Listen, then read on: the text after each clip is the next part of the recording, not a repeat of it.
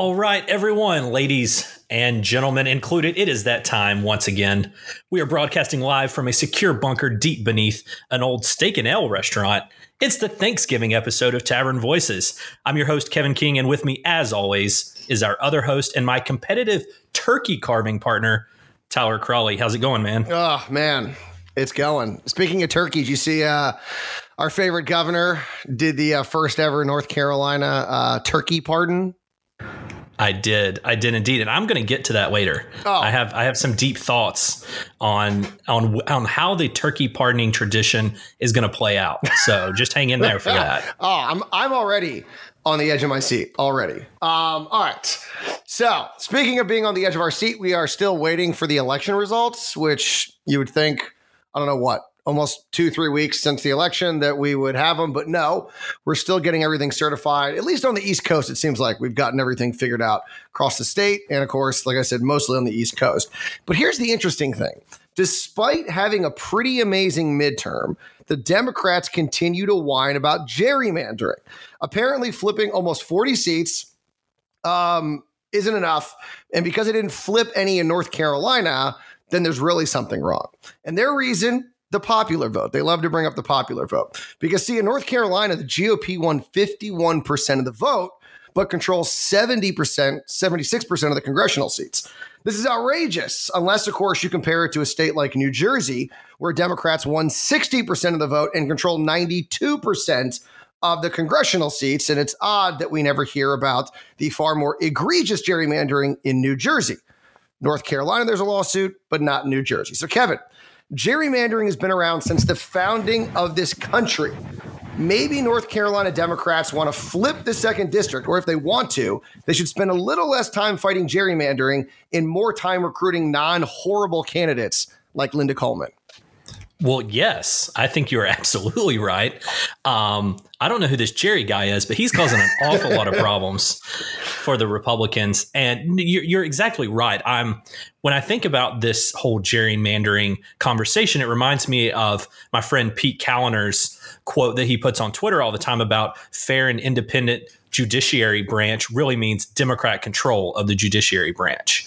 And I think that's this conversation. It's okay for Democrats to control an entire, like 92% of the Jersey congressional seats, because obviously that's what the will of the people is. That's what they want. If someone votes Republican, they were confused or they were coaxed into it. Isn't that the narrative the left keeps using? Women who voted for Republicans are actually just doing what their husbands tell them to do. Because people wouldn't naturally vote Republican. So obviously any seats won by Republicans are due to gerrymandering or unfair pressures and outside influence, money in elections, and so on. Well, yeah, it's very funny because, I like that Peter Kalliner quote because, he's right. The Democrats, whenever, like New Jersey, for example, because the big concern, the News and Observer talked about this, others talked about this, was the 20-point efficiency gap. That's the new buzzword for Democrats. It apparently was some model they used, I believe, in Wisconsin. And what it does, it looks at every percentage over 50% that a certain party got, and then it shows, how efficient the redistricting or the districting is. And so because there was a 26-point difference in North Carolina, oh man, horrible, absolutely horrible. But as I pointed out, there's a 30-point difference, over 30-point difference in New Jersey that nobody talks about. We hear about Maryland, and we hear about, that's always the example they give. And in fact, the Republicans have sued in Maryland to get those changed. But actually, Maryland's not as bad as New Jersey, and nobody talks about that state. Now, I do also want to say that, just a reminder, you mentioned Jerry, that the phrase did actually come from Massachusetts in the early 1800s, where someone was joking about how the maps were beneficial to the governor's party that was in power. And his name was Elbridge Gerry. So it wasn't even his first name. I would have thought it was his first name, but it's actually his last name. And they said it looked like a salamander, and then someone said it looks like a gerrymander. And so that's where that phrase came from in the early 1800s. And just now it's become a problem for the Democrats. But the only reason they want a unbiased, fair districting process is in the states where they're losing.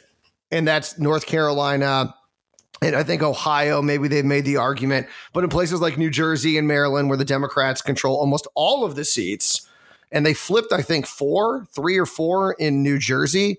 And no one is talking about New Jersey. It's still all we hear is North Carolina, Ohio. And it's because Republicans have done well. And the only reason they want a fair map is because it'll help them. You don't hear one single Democrat saying, man, it's really unfair how many seats we have in New Jersey, because you're right. They think it's the will of the people.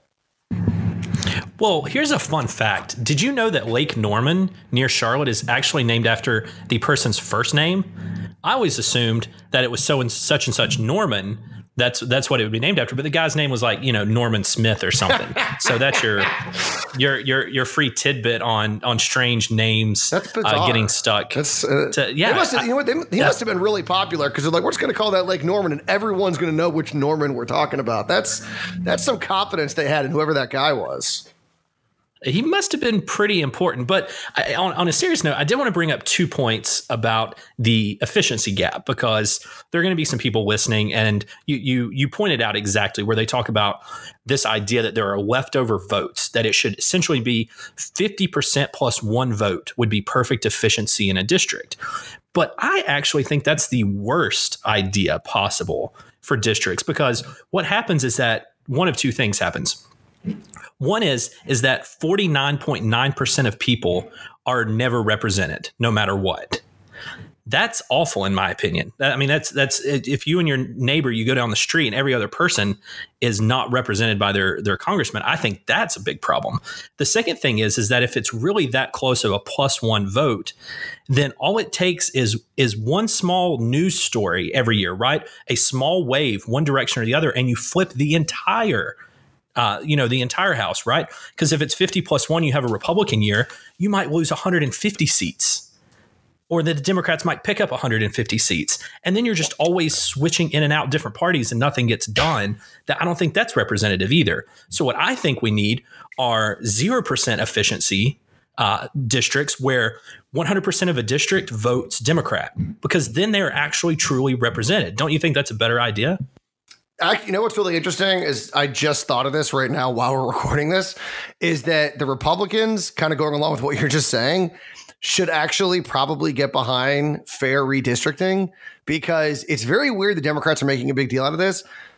Because the one thing that we saw in this election, and we're continuing to see, is the cities in every state are getting bigger and bigger and bigger, and they're just and they're going to get more and more seats. I mean, that's how things are decided, by population. And so the cities get bigger and bigger and bigger, and the cities are more and more Democrat. Is that over time, just by the way the geography is setting up, these larger areas and larger states are going to have a majority of the congressional seats, because the congressional seats do change based on population. And so I don't know how long, but not too far based on the way things are going, the Democrats are going to have almost a monopoly on House elections. And so you'd think that they'd want to keep it this way, because, I mean, they're going to have control forever if the data continues this way and Republicans stop fighting in cities. And so they're just going to get more and more congressional. I mean, we saw it here in North Carolina. I mean, you look at the areas where we lost seats. Where were they? Major cities: Wake, Mecklenburg, even here in Wilmington. And so the bigger cities that are bluer are going to continue to get bigger and bigger and pick up more seats.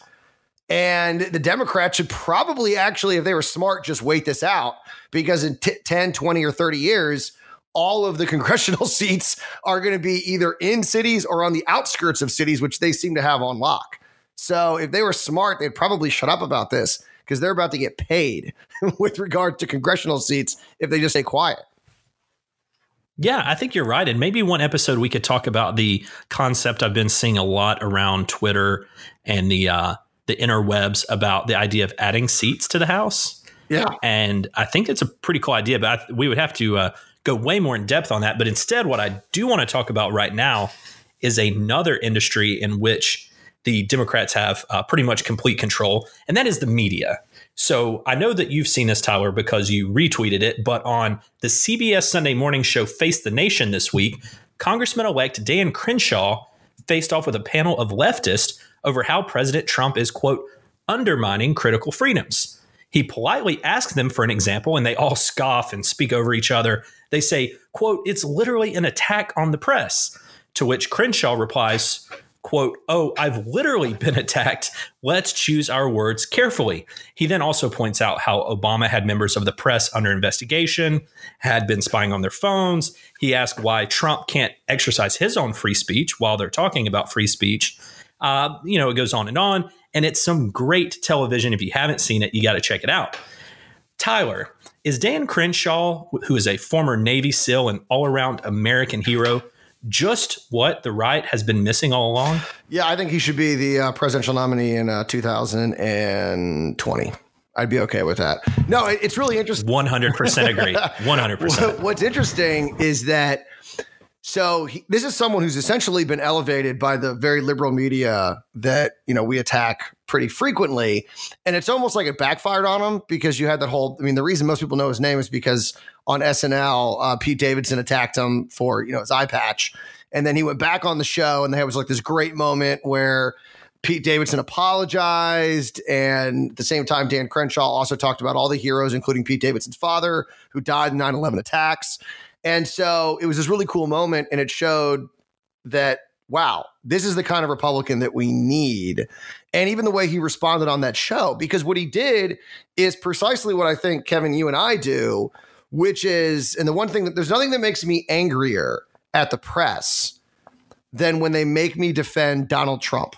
Because I don't like defending Donald Trump. I don't like a lot of the things Donald Trump does, but they go so overboard in their attacks on Trump, they make me defend him. And Dan Crenshaw is in that same group where Dan Crenshaw has in the past criticized Donald Trump's rhetoric and his style. And he even brought that up on that CBS roundtable.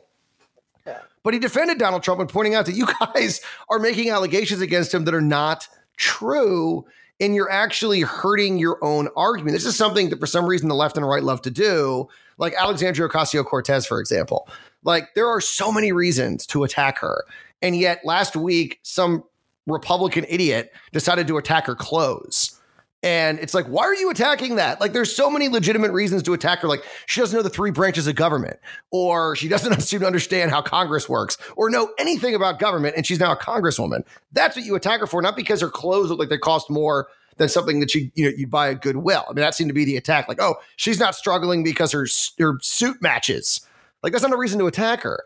And the same thing happens where they go after Donald Trump. Like he's, trying to ruin democracy. Not any more than any other president we've had recently, but there are legitimate things to attack Donald Trump for, like some of the dumb comments he makes about like raking brush or something. What was his argument recently? I can't remember what it was, but it's hard to keep up sometimes. And so what drives me nuts, and that's exactly what Dan Crenshaw was doing, was he was like, listen, I get you guys don't like Donald Trump, but the argument that you're making is ridiculous.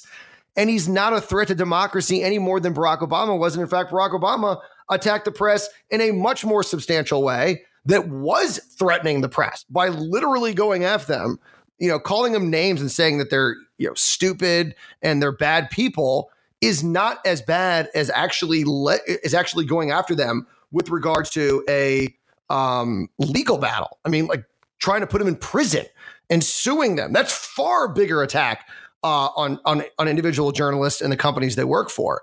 And yet the press, to some extent, didn't seem to care when Obama did it, but get far more upset at nicknames and insults, which on the grand scheme of things don't mean much. I completely agree. And I wanted to ask, how did you know that's exactly what I was going to talk about Alexandria Ocasio-Cortez before I switched stories last minute? That was exactly the narrative I was going with, is there are so many things to attack her on. And in fact, I actually started to like her more over the last week when she was protesting in Nancy Pelosi's office. I disagree with why she was protesting, but anybody who protests Pelosi is a friend of mine. I don't, so if she needs some money to go shopping at Goodwill or something, I'm all for it. And I agree. I think that was a stupid thing to go after her on. And even some of the other things that people choose to attack her on, are kind of nonsensical because she gives you enough of her own, ammunition against her. These videos coming out. Attack her on substance. Yeah, because she's producing her own selfie videos explaining how explaining how she doesn't understand the three branches of government, right? That's all the ammunition that we need. It's funny because that clip, which was making the rounds on the internet this morning, because I played it on my radio show, the best thing about it is she corrected herself. She goes, the two branches or the three branches of government, and I can't remember what it was. I can't remember what she said, but she said something and then went, oh, no. I mean, the presidency, the Senate, and the Congress. That's the three. So it was like she corrected herself and was still wrong. That was my favorite part of the clip, was that she said something wrong and went, oh wait, never mind, and like laughed and then said it wrong again in a different way. And that's what you attack her for. You don't attack her because her suit matches. And the thing is that when they do that, it then makes other attacks look just as frivolous. So when there's a substantive attack, we're like, no, this is really bad because she obviously doesn't know that. And once again, I still think that she was confused. I think she was trying to say I'm giving her the benefit of the doubt here, but I think she maybe was trying to say the three elected, chambers of government, because obviously judicial at the federal level are not elected. So I'm guessing that's what she was saying about fighting in 2020. But yeah, that's also why, and this is the argument, I think, as to why most candidates are so canned, is that, and I know this from personal experience because I do a 3-hour radio show off the cuff, you say dumb stuff just because that's just what happens. I mean, you can't be perfect all the time. And so when you're constantly videoing yourself and doing these Instagram videos, you're going to say a lot of dumb stuff. That's why most people don't do it. And that's why there's so much material on her. But we should use that. Use that against her. It's a strength and a weakness because it connects her to the voter.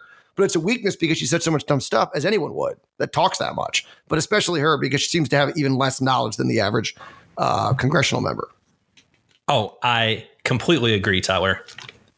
All right. Well, speaking of stupid people, we're going to talk about a group of stupid people who apparently have all gotten together in very close to where you are or where you're from, Kevin, in Asheville, because cases of chickenpox have been multiplying at the Asheville Waldorf School, which, by the way, I should say sounds so elitist. I love it, which serves children from nursery school to 6th grade in Asheville, North Carolina.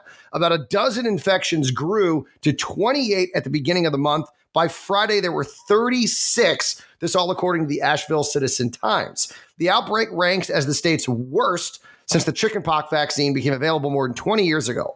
And the school apparently is a symbol of this small but strong movement against the most effective means of preventing the spread of infectious diseases. The percentage of children under 2, or who are under 2 years old, I should say, who haven't received any vaccines has quadrupled since 2001. This all according to a new report from the CDC. Kevin, the far left and the far right came together last week against Amazon incentives. I was very happy about that. We were just talking about Alexandria Ocasio-Cortez. It's one of the first times I ever agreed with her. However, this is another example of the far left and the far right agreeing. Kevin, doesn't this sort of prove that bipartisanship isn't always a good thing? Yeah, maybe. I don't know. I mean, this is one of those like really, really strange positions because I'm very torn. First of all, I mean, I was vaccinated. I think you should vaccinate. I have a problem with government mandating anything, especially when you're talking about chemical concoctions, right? I mean, what happens if, we've seen what happens when the government mandates any sort of medical apparatus, whether it be, all the, what was the stuff they did here in North Carolina? Eugenics. Yeah, the eugenics, and then you had the Tuskegee, experiments and stuff. So, like, I understand. I'm never going to be the proponent of saying the government needs to make people do anything medicinally, but at the same time, how are you not going to do the smart, responsible thing, right? Because even what's her name, Jenny McCarthy, came out and said that vaccines don't cause autism, and she was the big proponent of the autism aspect. Though. It took her long. She started it. Her and Oprah started that mess and spread it. This is one of those things where everyone talks about like how amazing Oprah is. There's a lot of things that Oprah spread on her dumb show that it wasn't just like, oh, housewives reading books. She spread a lot of really bad science, like mad cow. She got sued by farmers, I don't know, is it cow farmers. Is that what you call them? I don't know. What do you call people that raise cows? Cattle farmers. That's what it is. And they sued her because she spread, and I think she ended up winning. But the fact that, I mean, it went to trial. I mean, there was enough evidence there that she could have gotten in trouble for that. She spread the stupid vaccine. I mean, she spread a lot of things, and you can't say, oh, well, it was the news gathering, because you can't make that argument. I mean, you had one person on there advocating one side. You didn't have both sides on there. And so this was spread by Jenny McCarthy and other stupid celebrities, other people that know nothing about science. And I agree with you on the government forcing people to do things. Completely agree. The issue that I have, and this is what drives me nuts, is that the forced vaccinations are solely if you want to go to private or public school. There's nothing that says you have to get your kid vaccinated unless you want to send them to public school. Then you have to get them vaccinated. And I 100% agree, because you do not have the right to a free education. So if you want to take advantage of that, there are certain things you have to abide by. We make kids act a certain way. You can't act any way you want. You have to listen to what the teachers tell you to do. So there are requirements. And if you don't abide by those, then you don't get the free education that we offer as taxpayers. And so I have no problem with the government of the state, United States, whatever, saying if you want the benefit, it's kind of like when you put requirements on food stamps or housing or whatever. If you want the free stuff, then you got to abide by the rules. Otherwise, you don't get it. And so if you want to send your kid to a private school, which is what's happening here, that's fine. But if you want to go to a public school, then, and let's say in this case, the school is demanding vaccines, well, I guess they are, but they have religious exemptions, which they're taking advantage of. And I think there also needs to be, and here's the big problem, is that the religious exemptions, because a lot of these people that take the religious exemption is like crazy. Like, we're from the church of crazy. Like they don't actually believe a religion, but they just claim like some bizarro, holistic, hippie liberal religion. And they use that as the example. And so I don't know how you deal with that, because that's a religious freedom issue. But I'm 100% okay with the government demanding that if you want to go to public school, you have to get vaccinated. Otherwise, you don't get the benefits of it. Well, I would almost argue in North Carolina, you do have a right to public education. That is sort of constitutionally guaranteed. So yeah, but they cannot require you. But I mean, a right is not unlimited. I mean, we know that with the Second Amendment, you don't have the right to own a tank. So you can put restrictions on that right and say, okay, if you want to own a gun, then you have to give us your name. You have to do all these things. So I don't see that. False. What? False. I object. You cannot require me to. You don't like Antonin Scalia? Okay, cool. I know where you stand now. I'm to the right of Scalia. What you want to do about it? That was his famous line where he said, rights are not unlimited. With regards to the DC versus Heller decision, he still ruled that what DC was doing was beyond the scope, and so therefore it was illegal. But I think you can put certain restrictions on, and we did it with voting, right? I mean, if you're a felon, you can't vote. And so I think if you're not vaccinated, so maybe what I should say is that you do have a right to an education, but you don't have an unlimited right where you can follow certain regulations. And I think we would agree that vaccinations could qualify as a basic requirement in order to take advantage of that right that we offer. Well, let me play devil's advocate here and say, but just the fact that you are in the general public, I mean, if you go to a grocery store and you are unvaccinated and then you because even people who are vaccinated are not necessarily 100% immune, right? True. I mean, it's all about the statistical advantage. You want to have as many people vaccinated as possible. The herd effect. And right. So, But let's say that you don't go to a public school, you don't get vaccinated, you go to the grocery store, and then the 5% of people who are going to be susceptible to it, even though they've been vaccinated, you get them sick and they die. I mean, isn't that the whole point of the collective value of society, that you can make people do something as long as it's in the benefit of the well-being of the general public? So you're saying... But I mean, here's my question: is that so let's say you don't get vaccinated, and then it turns out you're a carrier of some infectious disease, and then you give it to someone who can't get vaccinated. Because the reason a lot of people don't get vaccinated, besides like the religious exemption, is there are some people who can't get immune to something, and so they're susceptible to it, or their body has an immunity or whatever it is, but they just can't for some reason take advantage of that. And so that way the herd effect takes over, and the more people that are vaccinated, the less likely they are to catch it. So I'm wondering let's say you don't get vaccinated. you go to a grocery store, that's private, but you're out in public, and someone there gets sick because of you. Is there legal recourse because you chose not to get vaccinated and are therefore carrying something into public and then got somebody sick? I don't know. I don't know about that. I don't know if that's ever happened. But I think if that was a possibility, that could also be something that would incentivize people to get vaccinated, because if they carried something and gave it to someone, you could be in danger of a lawsuit. Or I don't think criminal charges, but let's say they were able to sue you.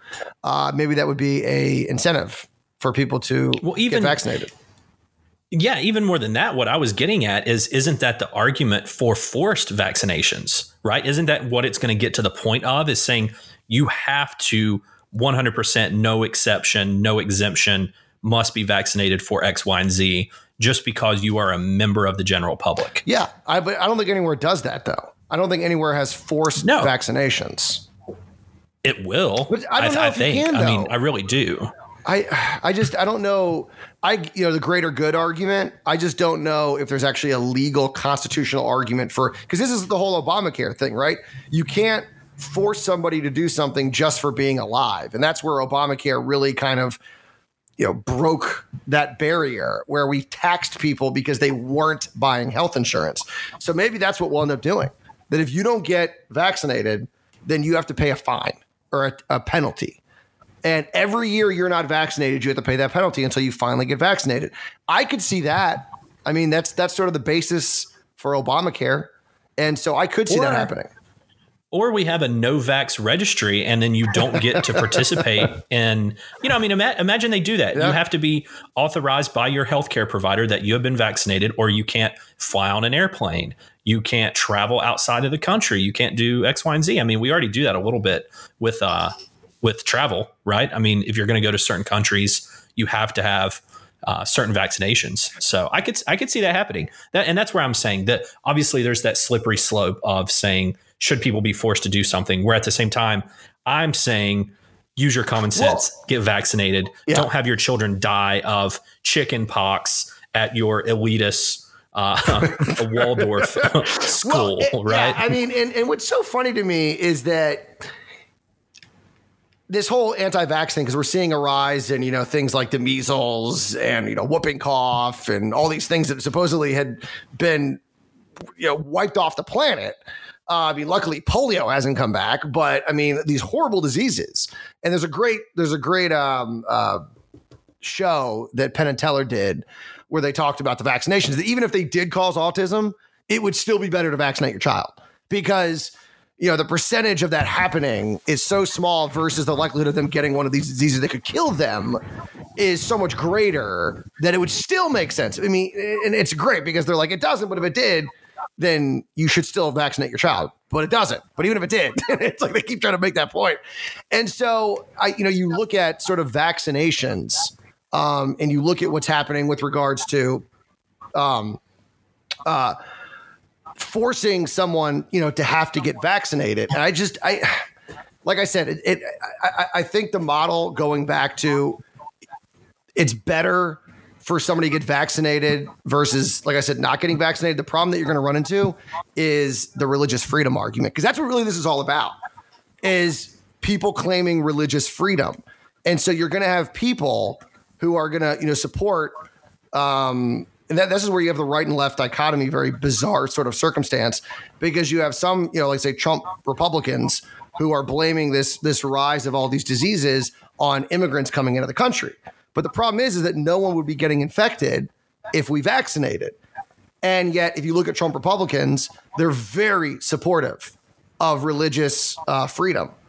And so it's sort of everything is kind of colliding. And I don't know where we're going to end up with regards to one day having forced vaccinations, because most of the vaccinations don't happen because of religious freedom arguments, which the right is a huge supporter of. And so I don't see how we find a happy medium there, because that's something that people will fight till the end on. So I don't know. I don't see how we say, okay, well, we're going to allow religious freedom. That doesn't matter in this case, because that's a very terrifying slippery slope. Oh, I completely agree. And that's why I wanted to finish up on another story of common ground, because I think that's really I think that's the underlying theme of this episode, Tyler. Really. It's finding the middle ground. So on Wednesday of last week, the Joint Government Ops Committee of the North Carolina General Assembly voted to hire a special counsel to investigate Roy Cooper's Atlantic Coast Pipeline slush fund. And I mean, surely we all remember the sudden appearance of $57.8 million in the governor's bank account earlier this year. Although it is never explicitly stated in this ever so fairly written News and Observer article, this was actually reached with bipartisan support in the committee. I was listening in that day because apparently that's what I do. But even though the Republicans have already dissolved this fund and they set the money aside for schools that are along the path of the pipeline, which I thought, everybody says Republicans hate education. Well, here's $60 million that they threw towards it. I'm just throwing that out there. I, for one, am glad to hear of this pending investigation. Tyler, do you think that Ray Cooper was just acting in the best interest of the people by setting up this fund? Or was he just following the long-held North Carolina Democrat tradition of corruption? Oh, I definitely would say B. B would be my answer on that one. Because remember that that was supposed to be his money. He didn't want that money going anywhere else. So if you would have given it right to the schools or given it to something else, then yeah, he cares about the people. But him setting up his own personal slush fund, I think, automatically opens the door for questioning. And the fact that he's been so quiet, not that he's not quiet on pretty much everything, but it's all corruption. I mean, that's what it is. Now, I don't know if it's corruption in the fact that it's illegal, because that's sort of a gray area.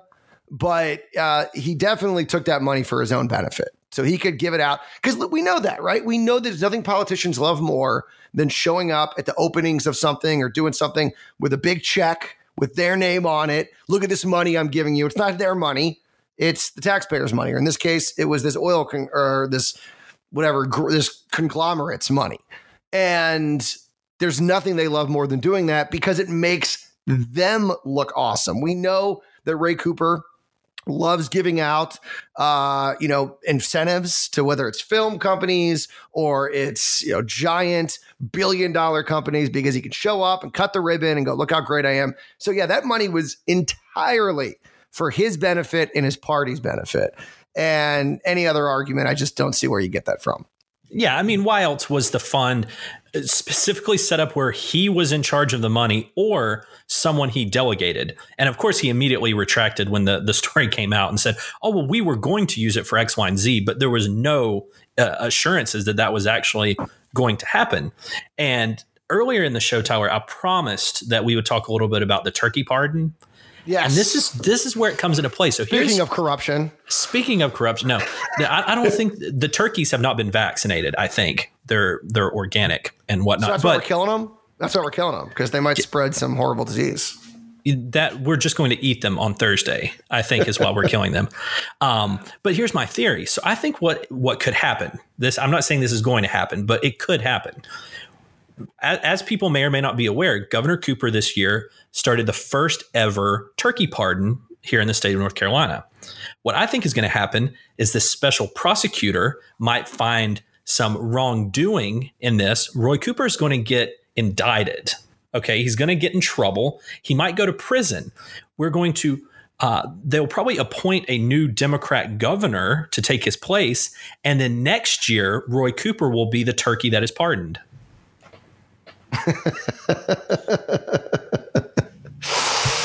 I've been saving that all day, and that was a very mild laugh. That was very mild. After all these years, you could have faked it. You could have faked it. Well, here's the problem, because I'd heard that because someone joked last year that Paul Manafort, it's going to be really awkward when Paul Manafort shows up dressed like a turkey for the turkey party. So I'd heard. So I feel bad because I kind of heard it before, but not in this way. I mean, I obviously teed up the easy joke. I'm not saying there was a lot of originality, but yeah. So I mean, it's come on. This is real, Kevin. This is a real podcast. I can't fake laugh. It wouldn't be right. It wouldn't be genuine of you. It would not That's be. right. Yeah, I understand. I understand. But I do think like I said, I do think it's funny that if someone would do that one day, like someone should do that as a joke. Like, would it be funny if like someone that Donald Trump had? I mean, the problem is it's such a serious matter that no one could, like, if Paul Manafort did show up like a turkey, people would be like out, like, are you kidding me? But if I do think it's just what a waste of time that governor. I mean, I think it's a waste of time when the president does it. I think, did Reagan start it? I think Reagan started it, didn't he? Yeah, I think it's a very Reagan thing to do, to be honest. And I don't know. I mean, it just, to me, seems just like so dumb at this point. and now our governor is starting it. But like, listen, anything that keeps Roy Cooper from doing anything of substance because he's so bad at that, I'm okay. So if that keeps him out of the executive mansion in his office long enough that he can't screw anything up, then I guess I'd rather him be pardoning turkeys than trying to recruit companies to North Carolina. Or partying with turkeys. Either way. I would like that. He could pardon them, party with them, anything as long as well, what do you do after you pardon someone? You throw a party. Like, yeah. So so those turkeys, what do? They just live out their lives in old age? Do they never get killed for food? To be honest, I've not followed it that thoroughly. That sounds like a Wikipedia question to me. I know, because I mean, I was just wondering. I mean, like, I kind of feel like it's like a wink, nod, and then we're like, all right, we're actually going to kill you. We're just joking around. But do they actually live out? I mean, I don't know how long do turkeys actually live. I mean, is it that much of a burden for the farms to keep them alive instead of killing them? Maybe there's a turkey rescue somewhere, and the original turkey that Reagan parted is just living his grand old life with a glass of scotch and a cigar on some ranch in Wyoming. Oh, he better be worried because John Hinckley just got out. Did you see that? No, I did not. John Hinckley just finally, he's been living with his mom. And because one of the things people don't realize, John Hinckley's parents were like kind of wealthy. And so he's been like living with his mom and like somewhere in like Virginia. And I guess he's finally no longer has to be under her supervision. And so if I was that turkey, I'd be a little concerned. No kidding. Well, isn't 2018 just turning out to be the strangest year? Hinckley's out. I can't wait. Roy Cooper is pardoning turkeys. Yeah. I mean, I can't wait for 2019. It cannot get here soon enough. That's all I'm saying. Well, you know what will be here soon, Tyler?